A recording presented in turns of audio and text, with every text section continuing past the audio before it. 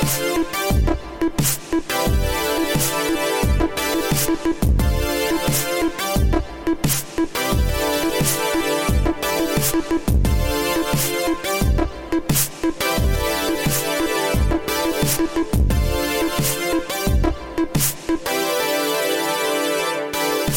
and welcome to Tomorrow. I'm your host, Joshua Tobolski.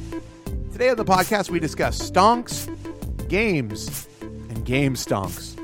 I don't want to waste 1 minute. Let's get right into it.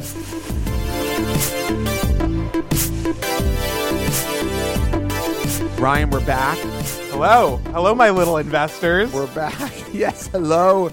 Hello, all you Robin Hoods. Well, I mean, you're not Robin Hoods anymore. But, no, you're not. But okay, let me just say. So I'll set the stage because let's get right into this. Okay, it's Thursday, January 28th is when we're recording this. We are in the midst of the most outrageous, most exciting moment in Wall Street history. Now, I don't know about that, but we're in the middle of a big moment in Wall Street. Sort of chaos where I probably don't have to tell Tony this because he knows, but there is a huge battle being waged right now between retail investors or individual investors, the kind of people who use apps like Robinhood or E-Trade or whatever. There's a million of them, and hedge funds.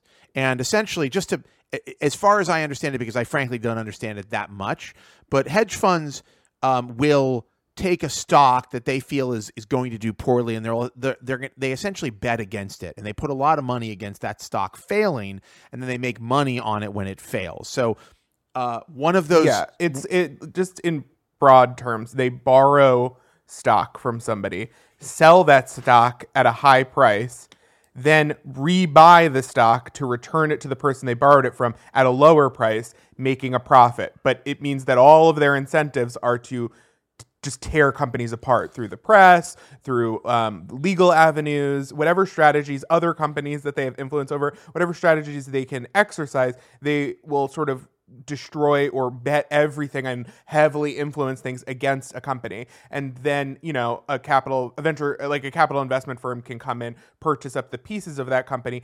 And because the company was undervalued, because it got shorted, can then sell all those pieces off like they did to Toys R Us.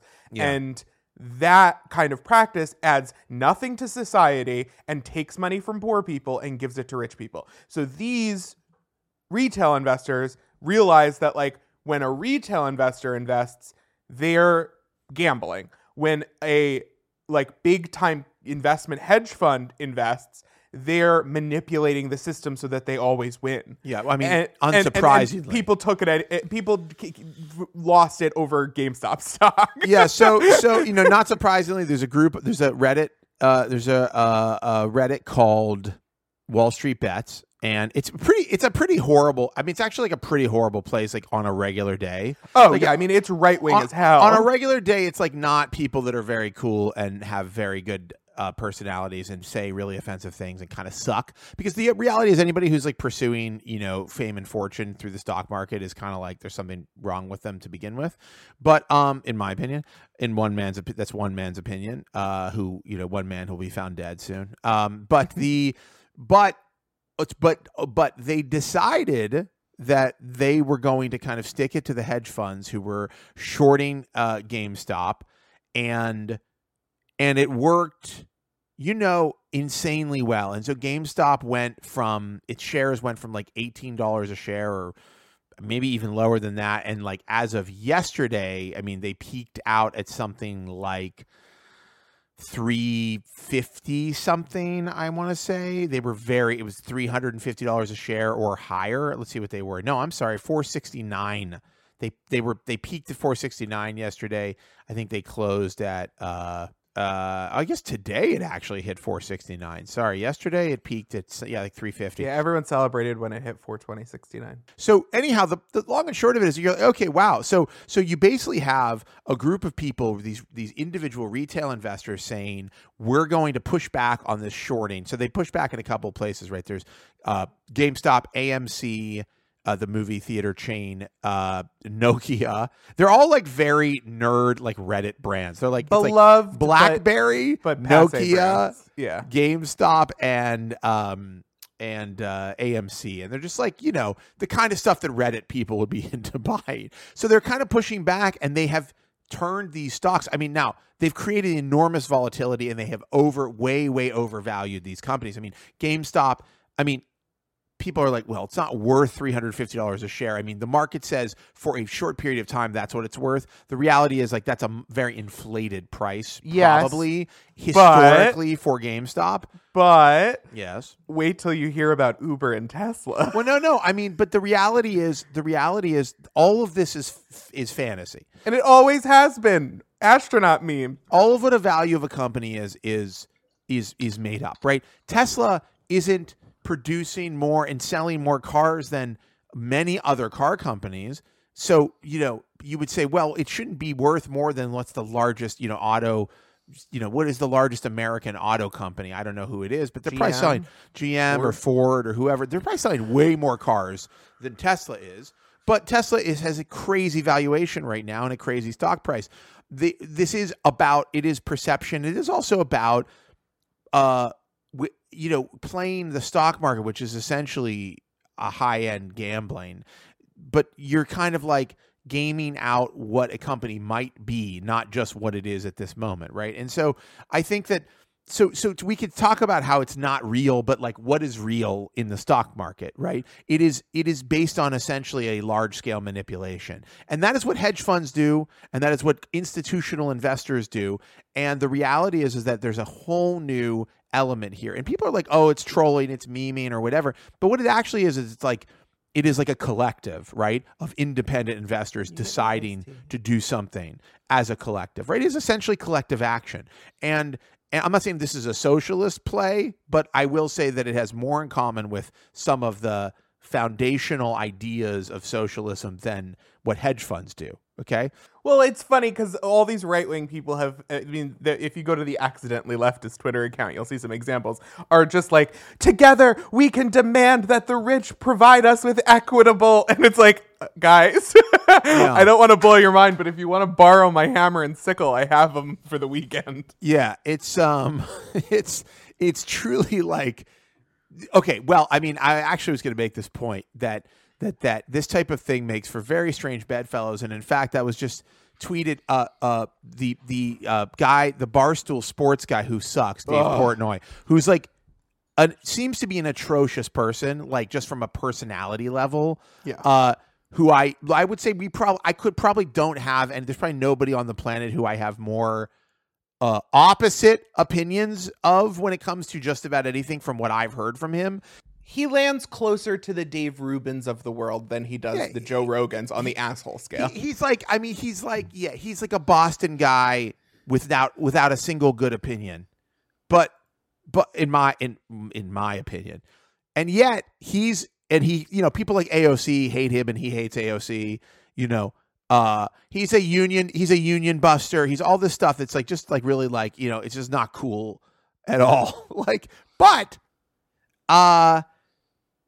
but weirdly, he's like retweeting AOC, and he's like, whatever, conflict makes strange bedfellows or whatever. And I'm like, I can't believe this situation has forced me into a position where I agree with Stool Presidente. You know, like this is what's going on. Because it's a very weird moment, because what is essentially happening is like we all feel like there is a hand that manipulates the economy that we see that we have no control over, and that is true. There are massive concentrations of wealth at things like hedge funds, where the very rich make money for the very rich, and that is a virtuous cycle that happens only in a certain tier of humanity, right? The rest of us are like working normal jobs, doing normal things. These people are like, I mean, the show Billions is fantasy, but it's not that far out of fantasy. If I proposed to you, like, there is a class of people for whom either they or their ancestors have have essentially achieved escape velocity from ever having to contribute anything to any society, and in fact can be huge sucks of resources and luxury and whatever for generations and contribute literally nothing through just like a series of numbers written down. And if I proposed that to you as like a way to run a first grade classroom, you'd be like, no, that's not fair. But when it comes to like the whole entire actual world, that is the case. Like there is a small elite circle of people, Jews, no, I'm just kidding.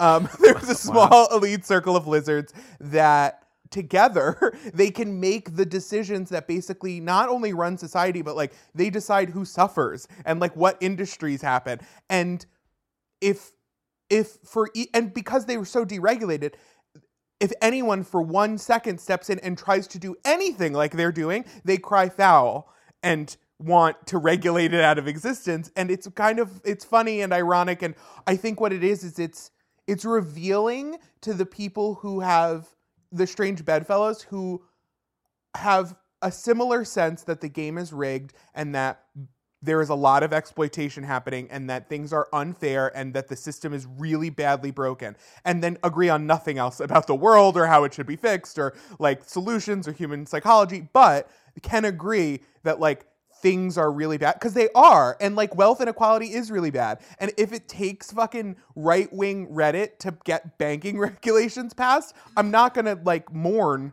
banking regulations because I don't like right-wingers on Reddit. You know what I mean? Like, right. This is like a watershed moment. I'm not going to tell anyone to put their money into this, especially if you don't have money to play around with. But it's certainly better use of your money than like the lotto or a bunch of other shit that they want us to. You're telling that to a man who spent $100 on Mega Millions tickets the other day. You know, when the Mega Millions is $1 billion, you got to go for it. You never know. But the thing is, they want us to spend $30 to watch fucking a rental of Mulan. They want to pay us $15 an hour in 2025, but we're supposed to be okay with the fact that they got pissed, so now we're not allowed to own a stock. Like, yeah, well, it's a little. So this is the big story of the day, right? Is that these apps like Robinhood and TD Ameritrade's app, and there's a handful of others have stopped. Stash. They've stopped letting people trade the stocks. They've just said, we're not going to let you trade. We're not. If you're a individual retail investor, you're not allowed to trade it, which is insane. I mean, it's insane. It is like it is like so clearly somebody putting their finger on the scale. You know, their thumb on the scale. Well, the way that it works is that hedge funds, like when Robinhood makes a purchase for you, it puts everyone's purchases in bulk so it can get a slight discount. Then it sells it to you at the normal price, and that cut is how Robinhood makes its money. But that means that it is invested in being able to bundle those things together and keep other like financial institutions happy. And so like you'll never beat, like Robinhood is a fine way to get a tiny slice of other people's winnings, like a super small slice. Yeah. A tiny version for yourself, but you'll never beat. Robinhood is part of the casino. Right. Like you're never going to beat the casino. They are the house. No, what's crazy is but you know what's really offensive is that Robinhood has sold itself, and I mean I literally tweeted this today, but they're like, our time is now. We're all investors. There used to be this system, and we've got to smash it, and we've got to, you know, break the cycle and let individuals have the power. And it's like, okay, well, here it is. These people on Reddit, whether you agree or disagree with them, are not a secret cabal operating behind closed doors, doing whatever the fuck they want. If they've made it very clear what they're doing, and people have the free will in a free market to buy or sell what they want, right? Like people talk about, you know, it's crazy. You these fucking Republicans out here talking about being muzzled, you know, but the real shit that's going down is that like Robinhood, this app propped up by billionaire investors, backed by hedge funds, purports to be a tool of the proletariat to enter the free market and make some money for themselves, and it actually is just another way for the ruling class to control the conversation. And it's like, this is, you want to talk about muzzling. Here they are. They're like, oh, you're doing too well. We're just going to stop you. And the stocks have plummeted. I mean, they did it. They basically did it. They got what they wanted, right? They said, the hedge fund said, you need to make this stop because we're losing our asses. And it stopped. And now the people who invested money in it, you could say they were being unrealistic, but what's so unrealistic about it? If the investment is there and the hype is there and it's sustainable because people continue to put money or hold their investments, then it is what it is. As my man Trump was fond of saying. Remember him? Funny how he just disappeared and I never think about him anymore. I tweeted the other day. I tweeted today, actually. Don't you think he's probably so jealous of this whole situation because it's not about him? Oh my God, no! I mean, yeah, he's jealous that it's something else is getting press. Yeah, I think it's anyhow. So it's an outrage, and it is. And I'll be honest with you, Robinhood, I don't see how Robinhood recovers from this as a business. If I were an individual, I mean, they literally took a shit on probably the most active user base in existence for their app. I mean, I would imagine the percentage of Robinhood users that crosses over with the people who are making these GameStop plays is very high. I'll bet it's plus 50%. And there's no analogy. There's no fucking analogy. It's like, when you get in a car, I was talking about this on Twitter with somebody. It's like, you can say, you can make the argument we're trying to protect investors and we want to, reduce risk for inexperienced investors who may be caught up in this. It's like, totally get it. You can tell them, you can lay it out for them. You can have a roadblock message when they open the app. It's like, here's what's going on and here's the risk. As long as you tell them the risk and they're willing to put their money in, like, you've done your work, It's like you get in a car and you've got to wear a seatbelt. There's a law, like you got to wear a seatbelt, okay? You can't just drive around without a seatbelt, but you can drive and you might drive into a wall because, like, maybe you're not a great driver or maybe you're trying to kill yourself. And, like, the reality is we accept the risk. We know that people are going to drive and we say, well, some people are going to die when they drive, but, like, we've done as much as we can to warn them and tell them and give them, like, some regulations about how to do it. Supposedly the stock market is filled with regulations. It's regulated all over the place, right? It seems to be regulated more for independent individual investors than it is for the fucking hedge funds and for the institutional investors. And, like, it's, this is an imbalance that frankly just cracks open this myth of capitalism that, like, anyone can win if you have if you've got the guts, if you've got what it takes, if you're willing to risk it all. It's like, well, these people are risking it all. And the free market of capitalism is telling them, we won't let you. The quote unquote free market is saying, no, sorry. So sorry. When we said anyone can win, we didn't mean anyone, like we didn't mean you. We meant people like us. So it's like, I think more than anything at the basis of this, at the foundational level of this should be a wake-up call for a lot of people, that even if you do it the way they want you to, even if you play in their system and you give them your money to play their game, to invest in their lottery, and you end up winning, they will shut it down. They will stop you from doing it. Rob you. There is no wealth at the level of a billionaire. At a level, honestly, of 100 millionaire. There is no wealth creation without utter exploitation.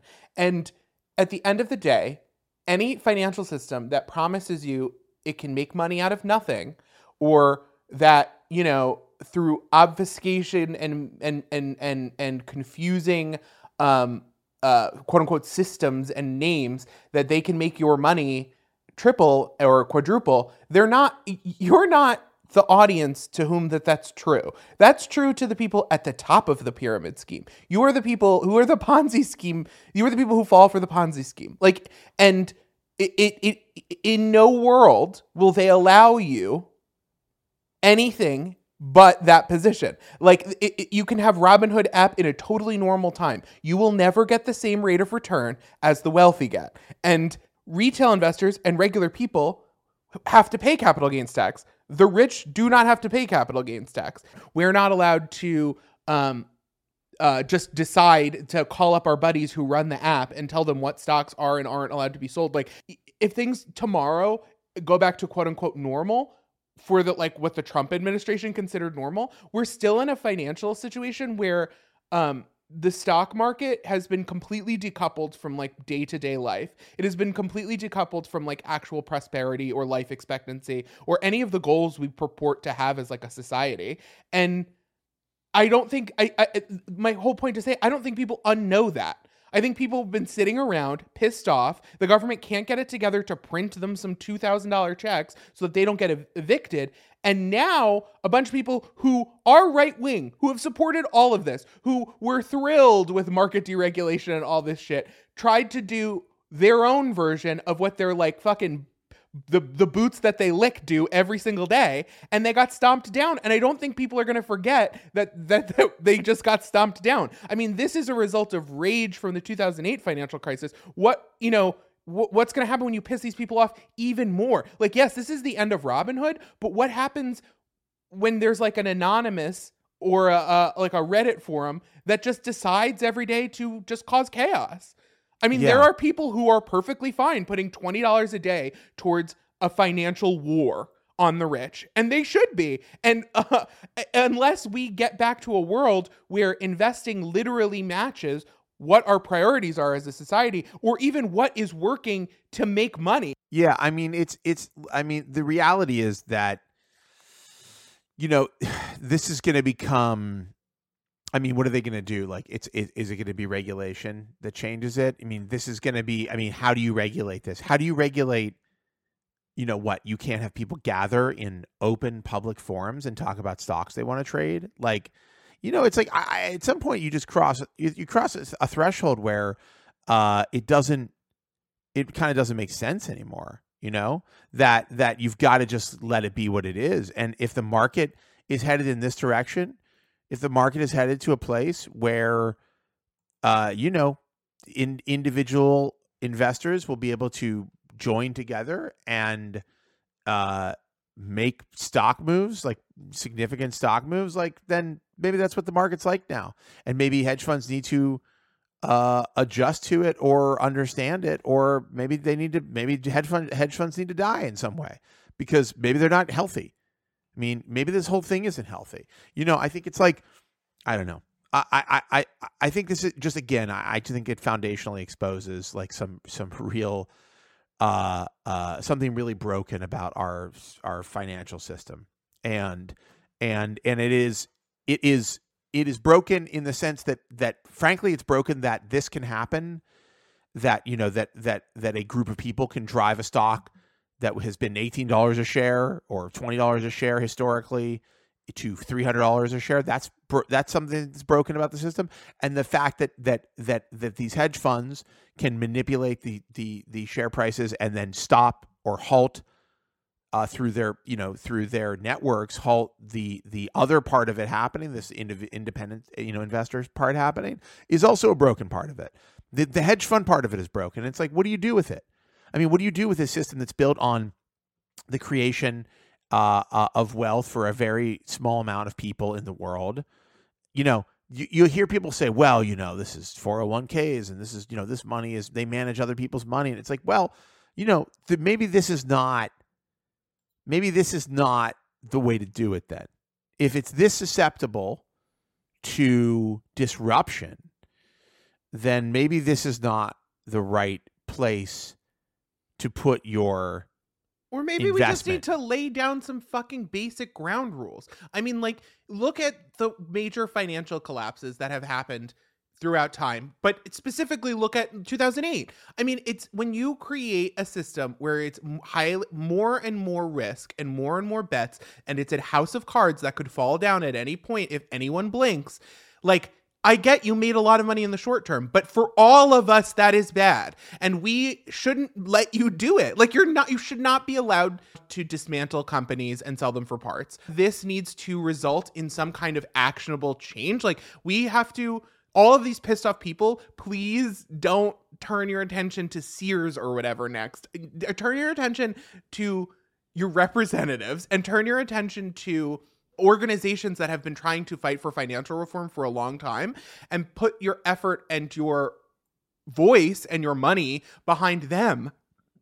Because if we were to change the rules and make it so that like long-term investments actually were safe and actually couldn't be exploited and actually weren't like a huge trick on small investors, like we would have a society where like, I'm not saying that capitalism works or that the American dream is going to work out for everybody. We would have a society where you were more likely to be able to put money in the stock market long term, like your 401k, and not have it disappear overnight because some guy thought he would do a bet based on a mortgage that was sold to a 22-year-old meth head who had nothing to put down and no like identification. Right. Like, like we wouldn't live in a world where my brother who makes X amount of money, not a lot, a year as a college student, maybe he makes like $25,000 at his part-time job, can get a mortgage. Like that was the world we were living in like they were handing out credit cards on college campuses. And like, if we remove that and we create some sort of like basic regulations around these things,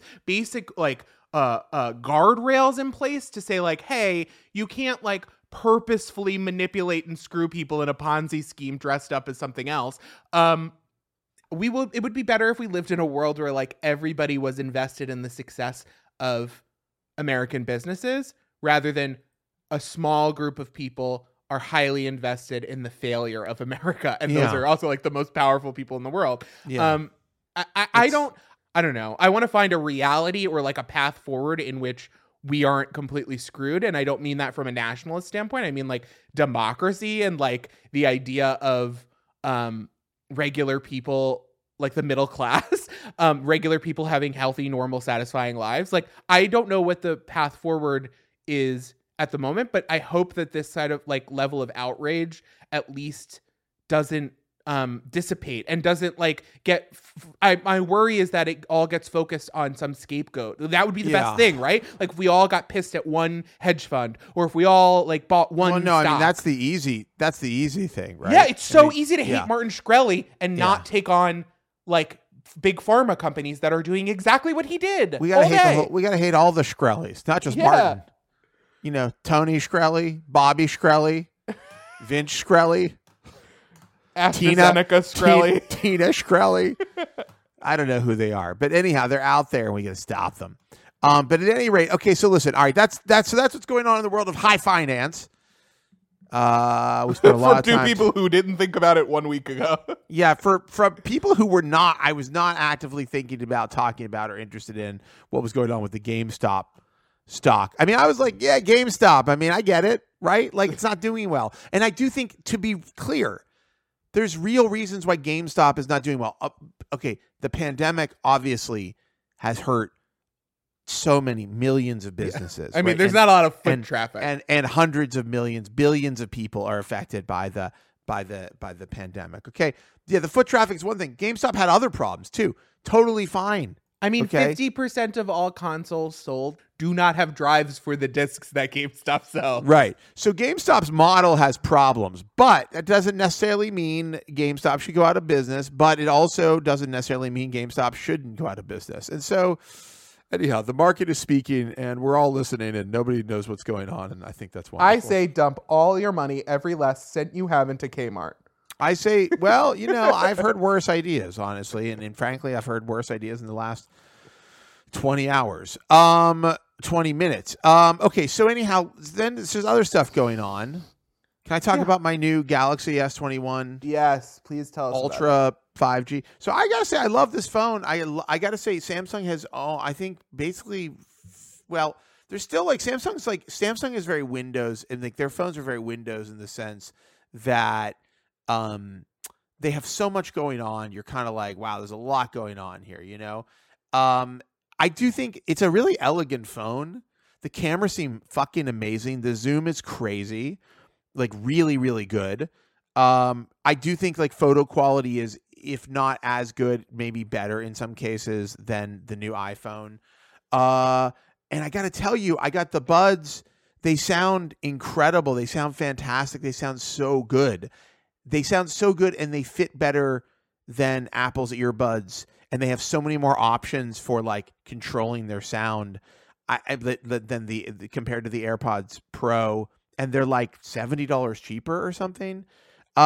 It's good stuff, and I'm like, if I can get one of these apps that properly does, like, I have AirMessage working, but sorry,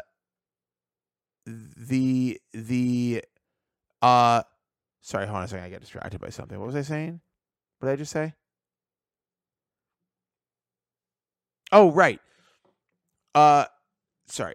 So, I'm trying to figure out the messaging situation, because I've been using AirMessage, which is it's an app that uses your essentially an always on Mac as a server to route your iMessages to a phone.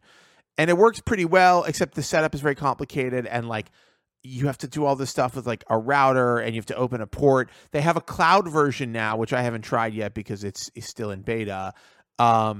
But the cloud version basically lets you use it in a browser. It lets you use it on any other computer, and it lets you route it to your phone without having to do this complicated setup.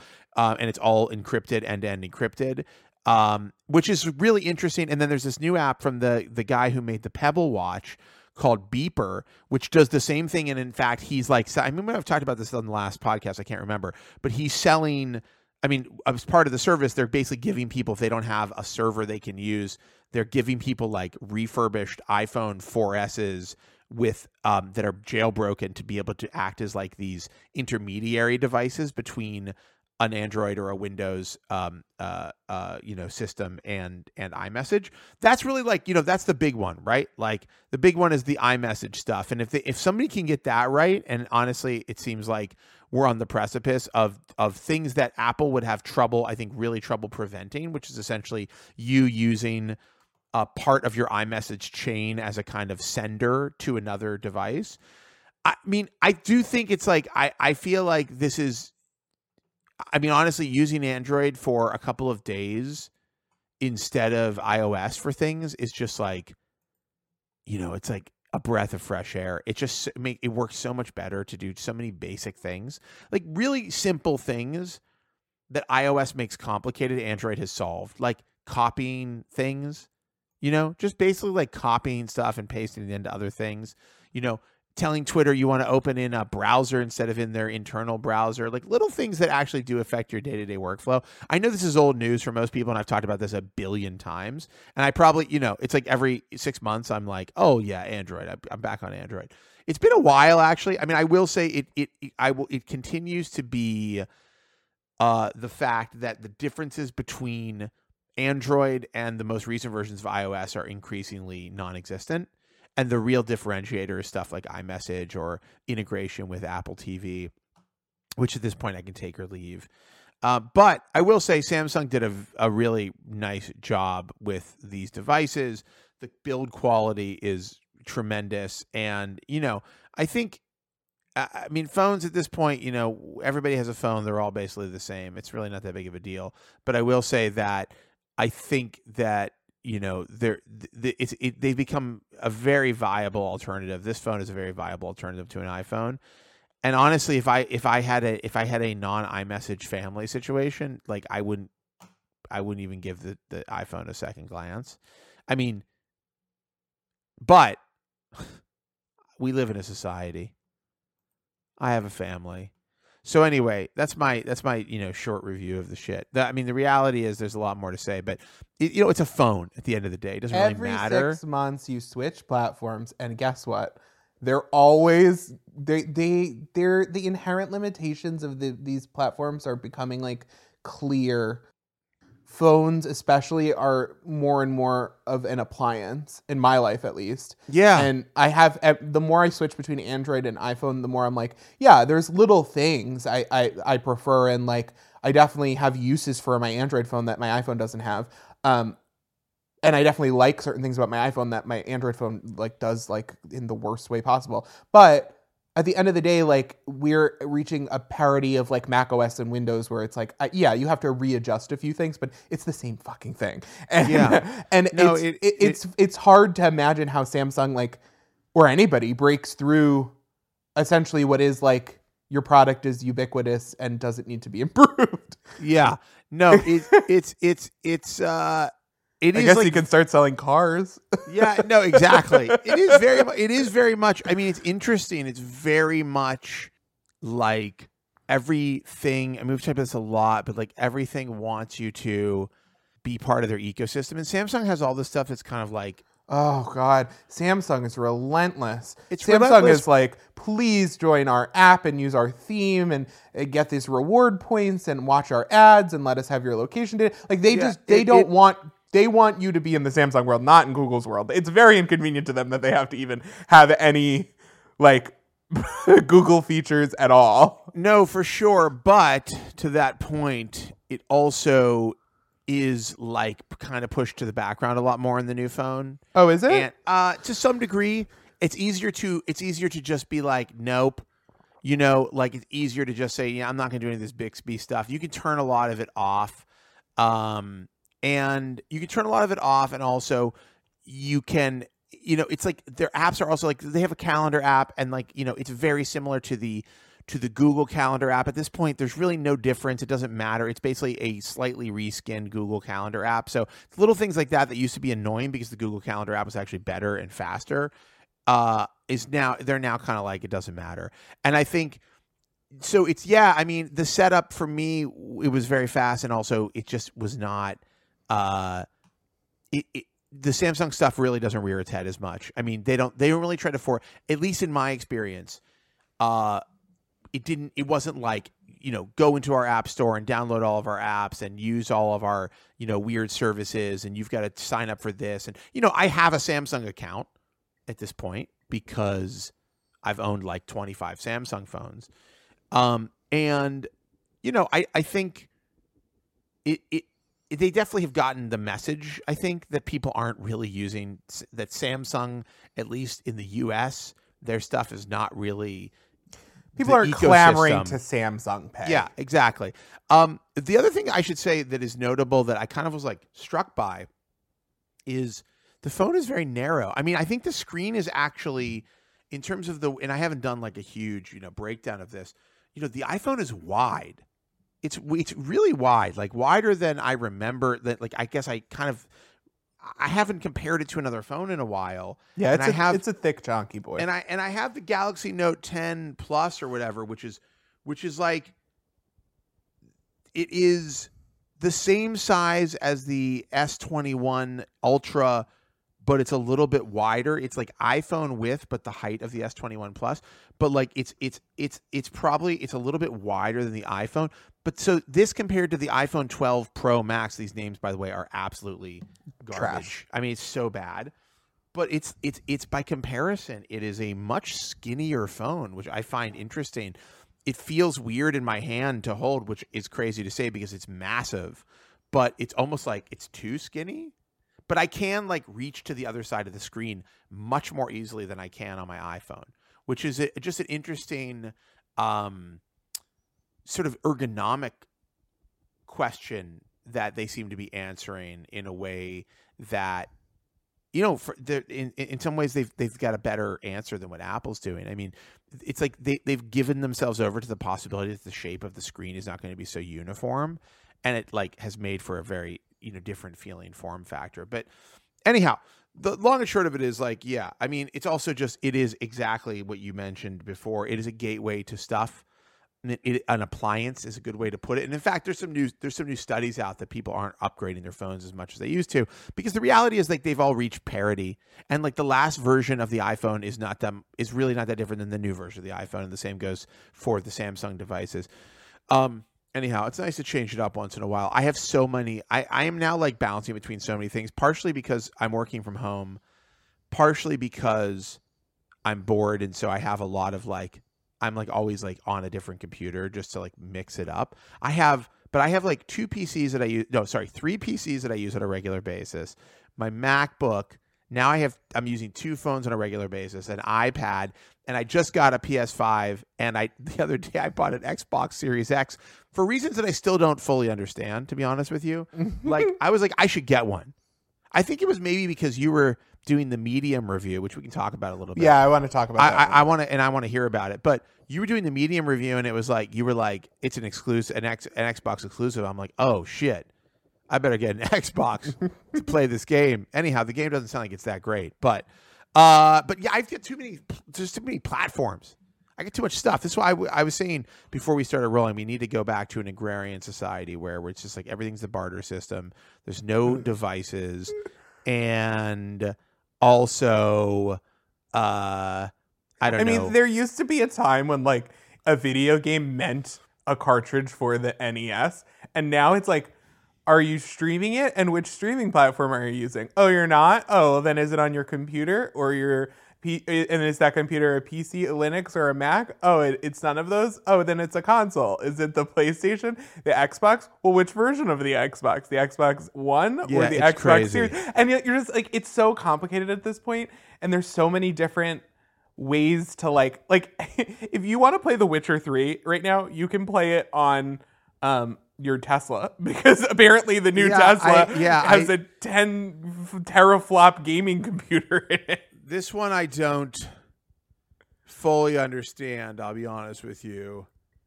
I'm somewhat perplexed. The Tesla now can play Witcher 3.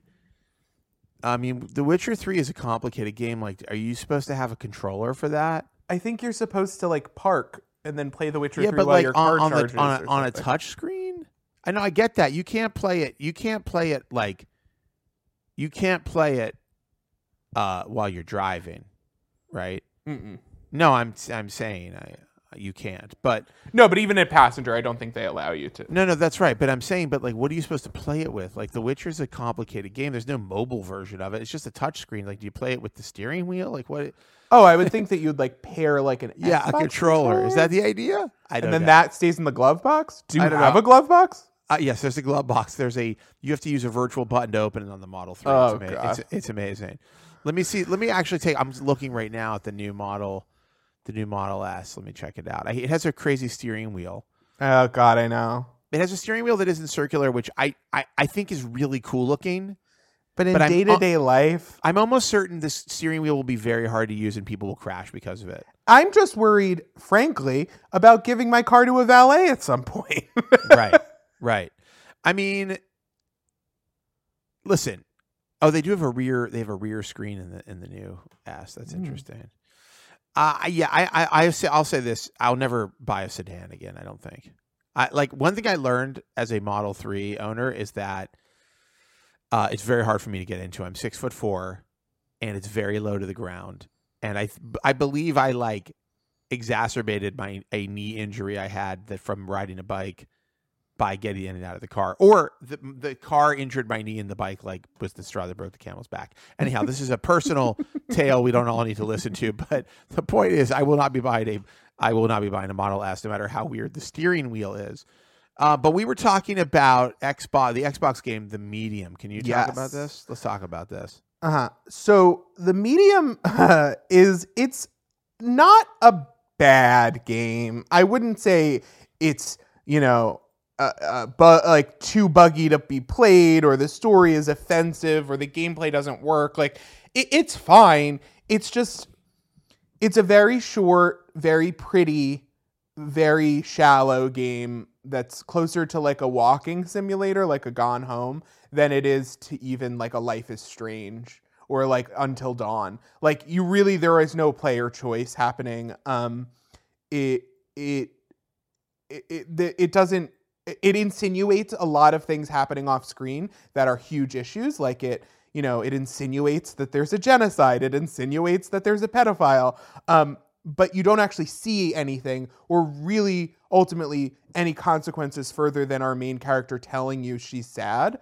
And a lot of the sounds good. A lot of the stealth sections of the game don't take advantage of the fact that you're in two worlds. If you're not clear on what the game is about, it's about a woman who is a medium, which means that she can see the other side, or the other worlds, the supernatural one underneath this one. And she can inhabit both of them at the same time. And she has certain powers because of that. She can leave her body and go through the spirit world temporarily, or, she can relive memories that have been left behind in the spirit world. but all of these mechanics and these powers don't end up being like used in combination. So there's like all these stealth sections against an invisible enemy. But you don't really use the fact that you can be in both worlds, or that like to trick it or something. You just sort of like have to learn which direction of the room to wait in while it walks past you. And that's not like fun gameplay, right? But the reason that the reason the whole game is very interesting is, and the reason I want to talk about it is that it is a game whose core mechanic only can exist because of the next gen consoles. Like the NVMe SSD drive that's in the Xbox Series S and X make it so that you can pop in and out of both worlds pretty instantly. And so that you can jump between like picking up an object in opening that object in your menu over to a completely different world and picking up a different object and like triggering a different cutscene all instantly without like loading times. Or like you die and it can load both those worlds simultaneously, like for you to come back and try again. And that is interesting because like that's an actual concept, or an actual like mechanic. That's an actual like core idea that wasn't possible until now. And that's always cool when you see something like Super Mario 64 was sort of like this. I'm not saying this is on the level of Super Mario 64, but it was sort of like this where you were like, oh, a 3D Mario game, like you can jump on different platforms and like move in any direction. Like that wasn't possible until we had 3D technology. And so that is something worth mentioning. And this idea of like being able to render multiple worlds at once, or like cutting down load screens between rendering worlds, will also come into play for Sony's next big exclusive, which is Ratchet and Clank. And that has a whole like next dimension gimmick. And so I wonder if we're about to be on the edge, on the portal. We're crossing the threshold into a bunch of games that have this theme simply because it is an easy trick that these consoles can pull off. Yeah, that they couldn't before. The thing that I thought was and I haven't. It's funny because in my PC I have an NVMe, and like so I have Cyberpunk on it, and it loads very fast. There's no loading in Cyberpunk. Really, very very little. There's like the occasional loading. Very very occasionally. Like I think in like major cutscenes, maybe not even. But even getting into the game is like, under, I don't know, 30 seconds, 15 seconds from like, if I go from like, it's under 30 seconds from like start, like this game has booted up and you're in the options screen at the beginning to I'm playing the game. It's probably 30 seconds or less, which is really fast. Yeah. I mean, I can think of some of my most annoying experiences in game playing is like waiting for things to reload. Control is a game that I basically stopped playing on my PS4 because it was like the load times when you died were so long to get back into a fight that would last for 2 minutes, then you die again. I was like, this is just stupid, and so I think like it is a huge deal, but I think what I thought was interesting about the concept of this, like kind of the ability to load huge amounts of data quickly, is the idea that you could have an open world. And I think Cyberpunk kind of does this. You could have an open world that basically there's never a cutscene. There's never a load time. It's always like, you could have an endless open world essentially. Yeah. Like the Spider-Man Miles Morales approaches this on PS5. But I mean, that's all fascinating. But the other aspect of the game that I think is super notable is that like it doesn't need to be the best game of all time, and it doesn't need to be 60 hours long, and it doesn't need to execute everything perfectly because it's launching on Game Pass and people have already paid for it. So, and if you don't like it, you can go play something else. Right. And I think it's the first of a series of games that I think Microsoft wants to make, which is taking an idea that would have ended up being an indie project that couldn't get funding or would be underfunded or would never get made, make it on a small scale. It doesn't need to be a long game. It can be a 8 to 10 hour experience. Take a chance, throw it out there. If it does well, amazing, because then you can make sequels and like it'll attract people to your subscription service. If not, the people that you've hired to make your games now know who can do what and like how to improve and how to tell a better story next time. And they're basically creating like a fully funded, it's like a TV network more than it is like a movie studio, which is what games were before this. Like all games basically for all of history have been released like albums or movies. And each one needed to be a hit. And you had some user buy-in because they get the console, but you didn't necessarily, just because someone owned a PS3 didn't mean they were going to buy God of War. Right. And nowadays, with Microsoft's whole new vision, it means that they can be like television. And if this show doesn't work, they can cancel it. They don't have to make 6 more of the mediums and stick them all together to sell you a 60-hour game. They don't have to make 6 more of the mediums at all. Or they can say this worked and this didn't. Like we want to retool and do a reboot. Like they can basically run this like a television studio. And the medium being unsuccessful is sort of more interesting than if it was wildly successful and like a great game, because now we get to see how they'll deal with failure in this new economic ecosystem. And like the Xbox brand it has been making more and more money this year, and their Game Pass, like the budget that they have with Game Pass is just insanity. So I'm excited because like, sure, this one weird Polish concept game made off of the art of a surrealist Polish painter about inter-Poland politics didn't end up resonating with me. I can't imagine why.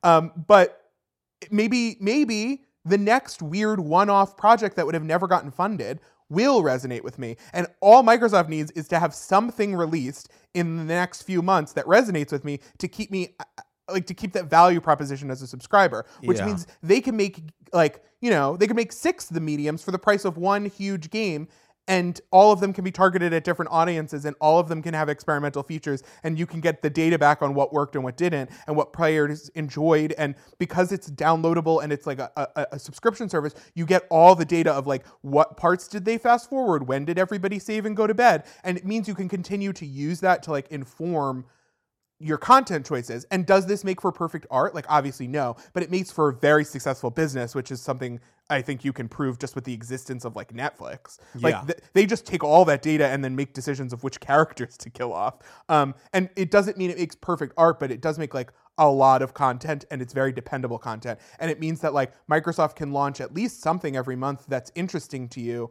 and that you've already paid for. And then now suddenly Sony has to compete with that. You have to give me a really compelling reason why I need to go spend $70 on a PS5 game when I paid $15 this month for Game Pass and I'm not out of things to play yet. So I think it's really interesting. And so the game itself, like I'm not going to say like we run out. If you enjoyed Layers of Fear or Until Dawn, if those are the kind of atmospheric storytelling, like sometimes it feels more like reading a book than it does like playing a game. If that's something that you're into, like Telltale games, you probably will enjoy this good enough. It's a solid B+ in that genre. But it's not a great game, and I wouldn't say seek it out. But it is definitely emblematic of the stuff that we're going to get. And I for one can't wait for the next few years for Microsoft, because even if they just even if people end up playing them on the PC, like Microsoft doesn't care, or in the cloud, Microsoft doesn't care. And it just means we're going to get so much content and so many weird ideas like this.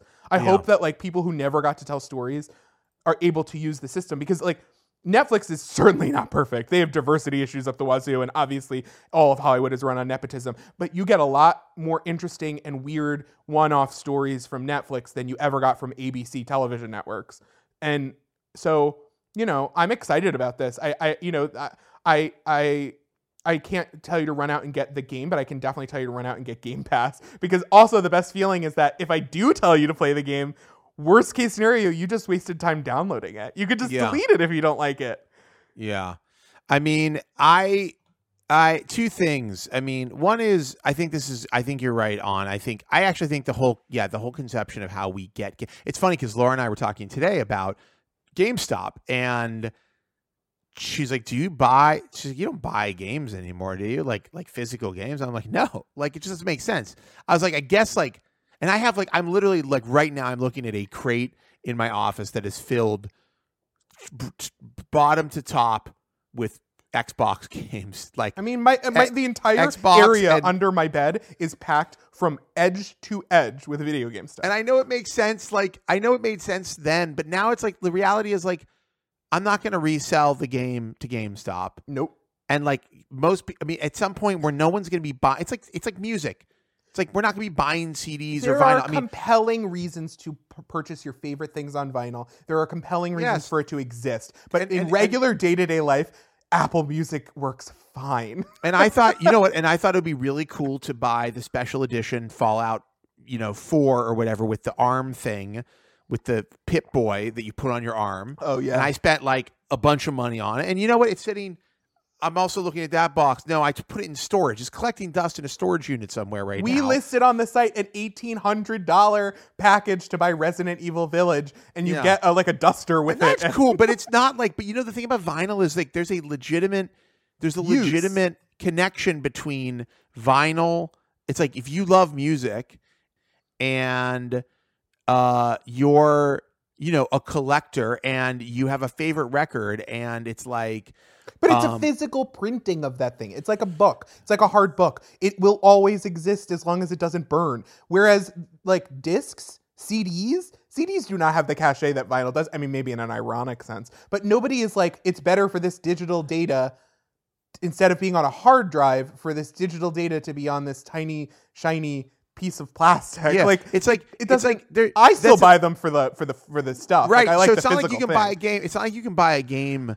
Like the game somehow is like higher fidelity, because you have the CD or whatever. So anyhow, so we're already in this evolving moment of. I mean, think about the DLC.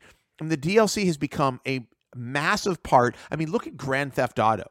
Grand Theft Auto has a game that came out. Grand Theft Auto came out. 5 came out in what year? 2013. It's still.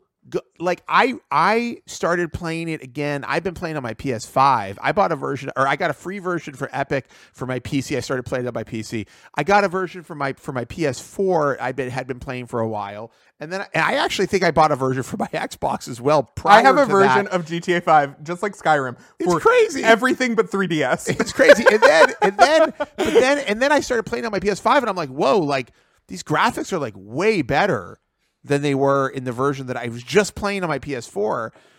And I guess it's the PS4 Pro version the PS3 or whatever.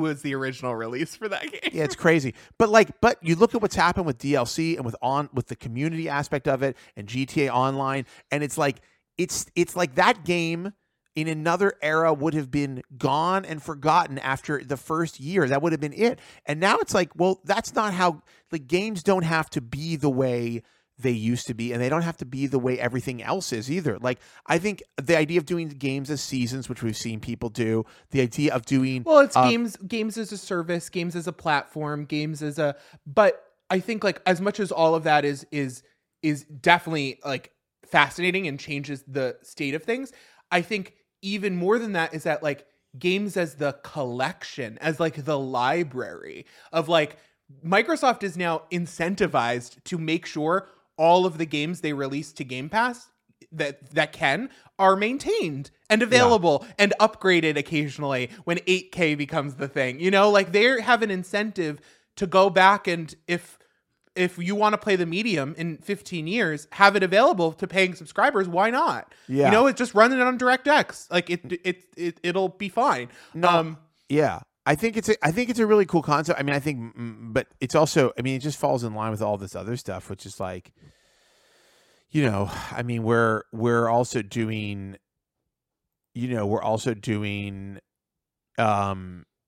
these like remasters, which are completely, it's a completely new idea. Like the idea that you would take an old game and you remaster it, and suddenly it's actually really a whole new thing, or even like completely reimagine like what the game is like for example, the Resident Evil games, like the remake of 2 is not the same game as Resident Evil 2. Like even the remaster, quote unquote, of Crash Bandicoot trilogy is subtly different. It's not like they just put new assets and textures in there, like or even new character models. Like it is recoded from like scratch. And I think yeah, like that idea of like, I don't.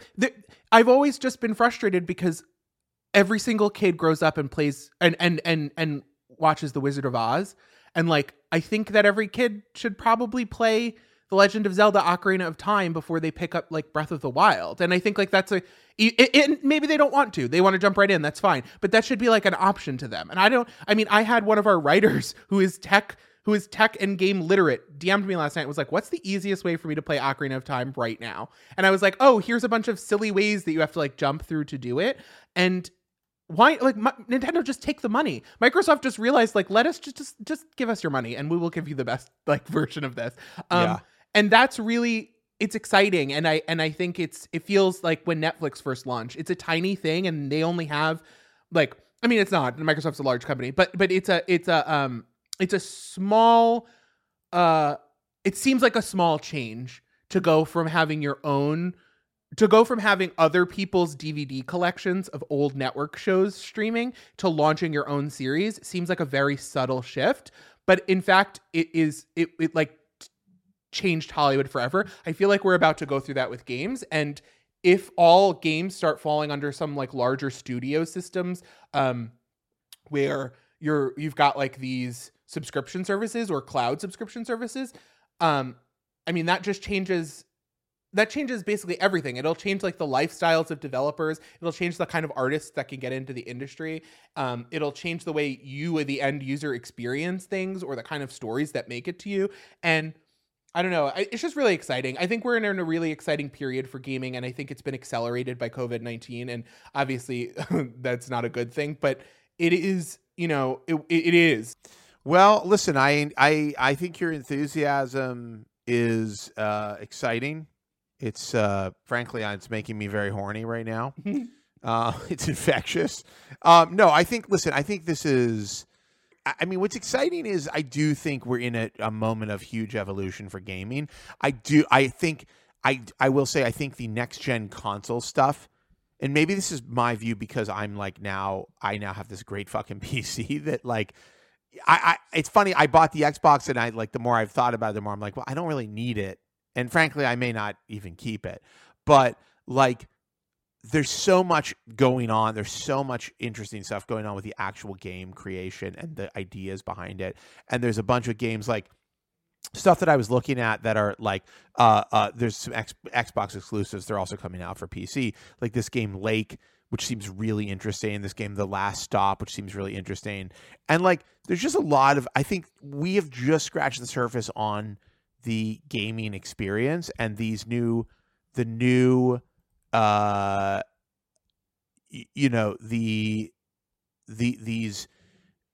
systems are really just what they are, as a stepping stone to new experiences, right? It's like, yeah, ray tracing is awesome, but like someone's going to find a way to use ray tracing for a game that's going to be like a revelation. And I actually had a moment. I was playing Cyberpunk the other day, and I was like, turned around and I was like in a fight with somebody, and I saw a reflection of the person I was fighting. While I was turned around, I saw a reflection of them like walk across, to the other side of the screen, like behind me.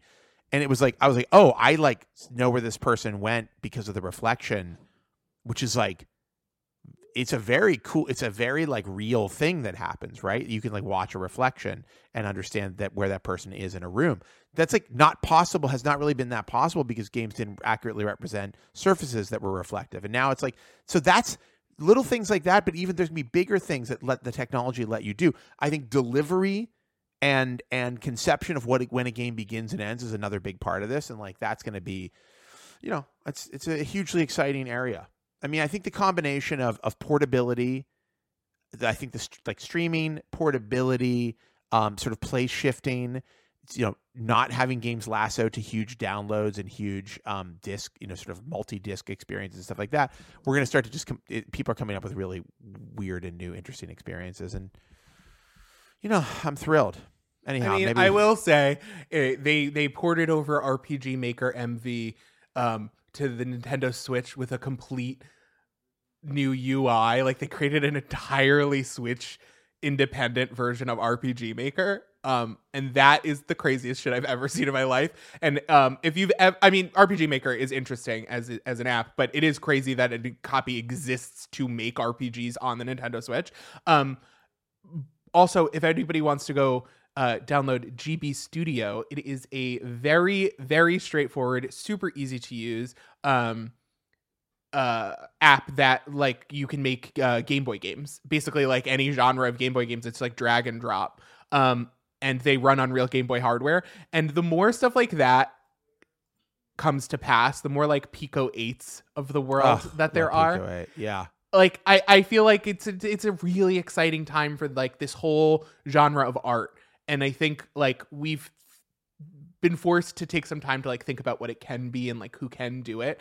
And it's one of those things that like it reminds me video games are a little bit, I mean, they're not totally, because you do need some startup costs, like you need to be able to have a computer and stuff, but they remind me more of books than the movie making industry, because anyone can do it, right? Like anyone can sit down and make a thing. It doesn't, not anybody can sit down and have an 8-book YA release deal like J.K. Rowling.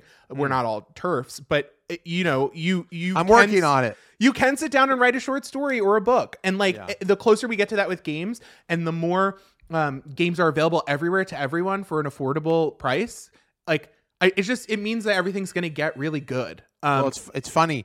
I hate to bring this full circle, but I mean, what we're really talking about is this consumer relationship with creator, and in the way that we're talking about stocks and these consumers making decisions that have, widespread impact. I do think, you see the power of removing the middleman, the power and also the danger and the fear of removing the middleman, and I think like that, I mean, one thing about PC gaming that is so exciting, like if you're not, one of the things I think is so eye-opening is that if you're not gaming on a PC and seeing the wide, just crazy varieties of things you can do, and the multiple stores and multiple types of games and emulation, all this cool stuff that you can do. Like, it's kind of like you see a very narrow window of it when you look at consoles, and that window is widening, but there still isn't a good direct. I mean, there are if you're playing on console, someone had to say you're allowed to play this game. Right. That's right. And I think that there's a bigger world out there, and I guess like I think I'm spoiled by the bigger world is exactly what I was kind of getting at, like I think that I'm spoiled by being a PC gamer now, not to be like a gamer dude or whatever, but and so with the Xbox and even with the PS5, like I got a PS5 and I played the Miles Morales game and I was like, this is really fucking cool, but like I immediately went back to gaming on my PC, and I haven't really.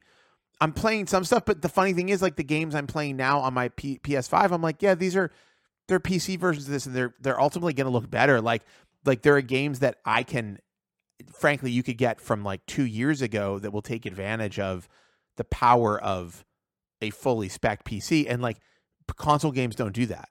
Not yet, really, not natively. They don't go like, oh, you're on a PS5, like let's ratchet up the graphics and stuff. Like that doesn't happen. Some games have done it, like Days Gone, which is this like zombie game that was kind of like a weird, kind of a miss, I think, for Sony, but they've like upgraded it now, so it's like 60 FPS and the graphics are better or improved, and it's definitely a better game for it. Anyhow, sorry, we should wrap up, but the point is, gaming, very cool. Everyone should do it. Everyone should do it with their money in the stock market. Just kidding. Get your money in GameStop and then get it into a game. Logical. All right. Well, on that note, yes. Do you want to tell me something good? So I think my nice thing is, and I tweeted about this. It's really dumb, but it's actually kind of fascinating to me. There's this company called SongX.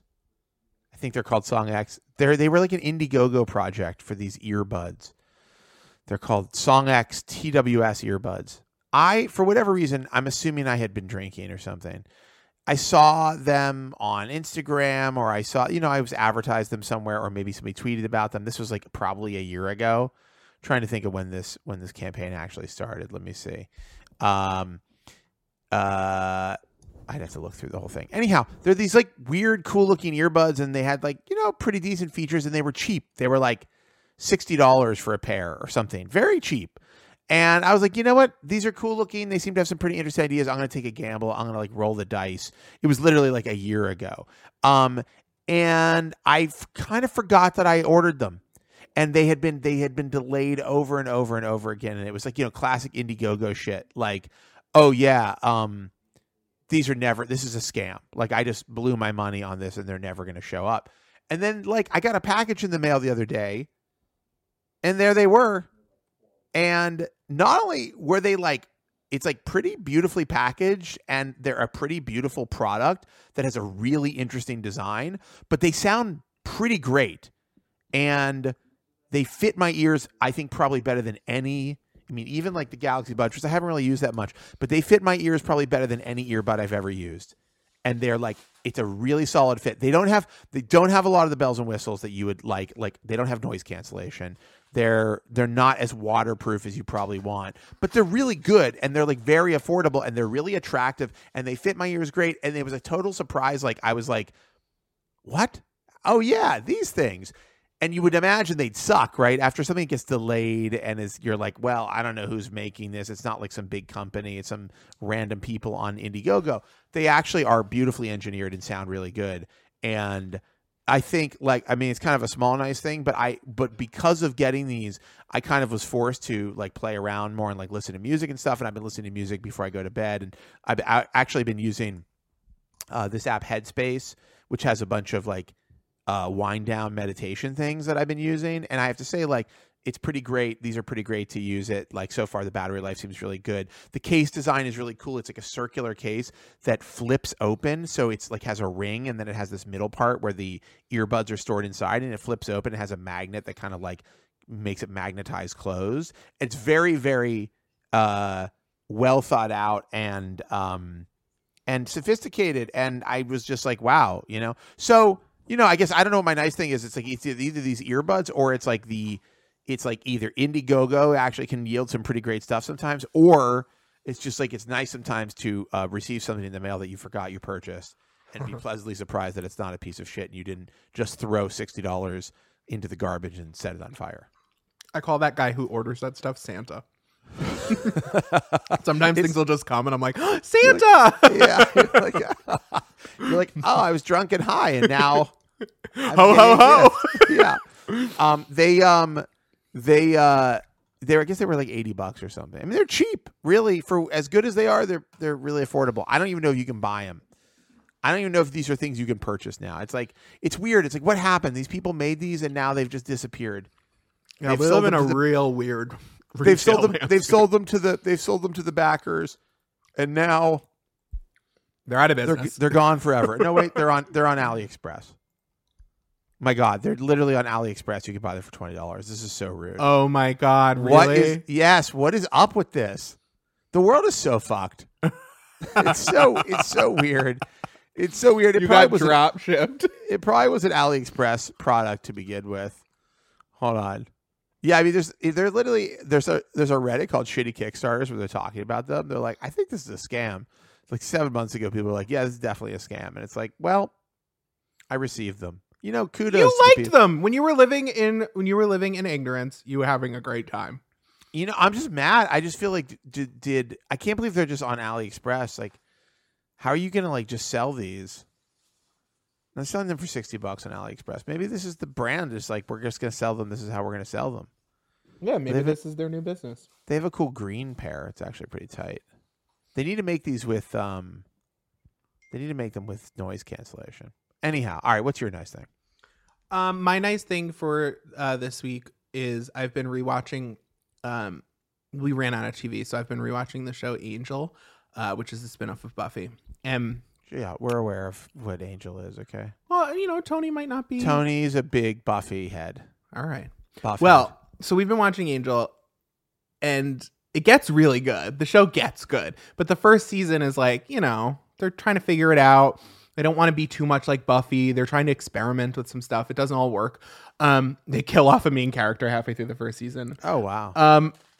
But I will say what is fun is that I haven't really watched these early episodes of Angel more than a couple times when I was a teenager. And, I've I would say social justice issues have evolved since the show aired. And it is fun that every monster of the week is either like a touching story about like when you grow up and, you know, you can't have too many people you hold on a pedestal because people are just people and we all become our mothers and fathers. Like there'll be like a touching episode. It'll be immediately followed by an episode that's like, you want an abortion? You're a whore. And you're like, that's the metaphor?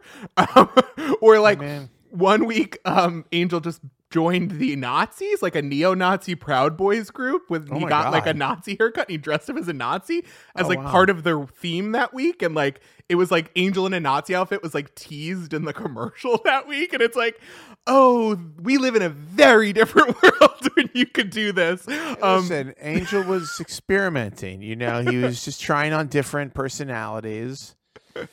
There's whole episodes where you're like, this society has truly transformed in ways I did not remember. You know, but that's the thing. You know, hey, listen, crazy. I feel like we've talked about this. You know, people feel like, you know, no progress has been made.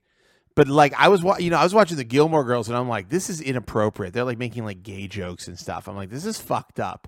The Gilmore Girls. Okay. Yeah.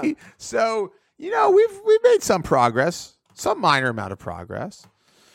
Wow, maybe I'll have to start watching Angel. Now you're kind of making it sound interesting. The show gets really good, and it is interesting because it's like, you know, Buffy, it had some misses culturally, right? But we all agree what the things teenagers, like how teenagers should mostly tackle their problems, which is like, if a guy's pressuring you, get away from him. Like, I think liberals and conservatives pretty much agree on that. Like, things haven't really. Do they agree? Well, I think conservatives are like, you should just say yes. That's your role. At least at the time. And it was a little less controversial, an issue, I guess, at the time. Yes, to be no, like, that's correct. There was a time when there was less, when it was less like controversial to say racism is bad. To be like, yeah, no, we don't want to be we don't want to be considered racist. But like, I guess we're trying to not be racist. The answers on Buffy are pretty obvious, right? It's like there's an episode that like this demon is an allegory for racism, and then of course the characters come to the conclusion that racism is bad, and they beat the demon, and they all learn a lesson, and that's Buffy, and that's a really fun, great show, and I'm glad I watched it. Angel, it's like stuff about your 20s, and it's like, should you rent or buy as a metaphor for an episode? And so the answers aren't always good. And sometimes you're like, oh God, why would you give someone that advice? The world is about to do X, Y, and Z. Yeah. And it's just funny. And it's a time capsule, and it's a time capsule of a show that I watched when I had those opinions for the most part and was living in that world. And I'm looking at it like I had such reverence for the whole Buffyverse and like every episode of Angel, and I look back and I'm like, wow, I've changed too. Huh? Like, I don't think neo-Nazis are funny themes anymore. I think those are like things that are best avoided depicting on screen. No laughing matter. And it's fun to watch it with John, who never watched it at the time, and he's like, "You're saying this show gets good?" I'm like, "It does get good." Oh my God. But so anyway, sad. That's fun. And of course, nice things for us always have to be buying stuff for TV because we are in a pandemic. Yes, of course. Well, what are you gonna do? We're definitely out of TV at this point. We're like, way. People are watching that Fran Lebowitz documentary, like who would never have watched that Fran Lebowitz. Everybody's like, whatever is on Netflix is the most popular thing that's ever been on Netflix. It's like, yeah, because there's nothing else on Netflix. People are acting like Bridgerton like did it to them. It's like, no, there's nothing else on TV that day. I haven't seen Bridgerton, so I don't want to diss it, but like, it's a bodice ripper. It's a bodice ripper. The Queen's Gambit was like the most popular thing that's ever been on Netflix when it was out, and it's like, yeah, like I watched the Queen's Gambit. It's fine. It's a great. It's no Friends. It's like it's not. I wasn't like this will live on the Sopranos, the Queen's Gambit, the Queen's. Yeah, it's not the Sopranos. It's not even Dexter. You know what I mean? It's fine. It would have been canceled on Showtime during their era of. Remember when Showtime only made shows about women with secrets? Yes. What would have been canceled? Remember what was the other channel? Was it Cinemax that always had like the action shows? It was like guys. It was like these military guys have to break people out, and also maybe they're gonna have sex. It's called Seal Buster. Yeah, no, it's like it was like Smash Out or it would be like Crush. This show is set in ancient Rome. And they're military guys who've got to smash and crush. Yeah, and there's sex with real full frontal nudity. Yeah. Those were the days when everybody wasn't doing full frontal. Anyhow, all right, let's wrap up. I got to get out of here. I got to have some lunch or something. Now, I'm very, very hungry and I'm getting cranky. All right, bye. Bye.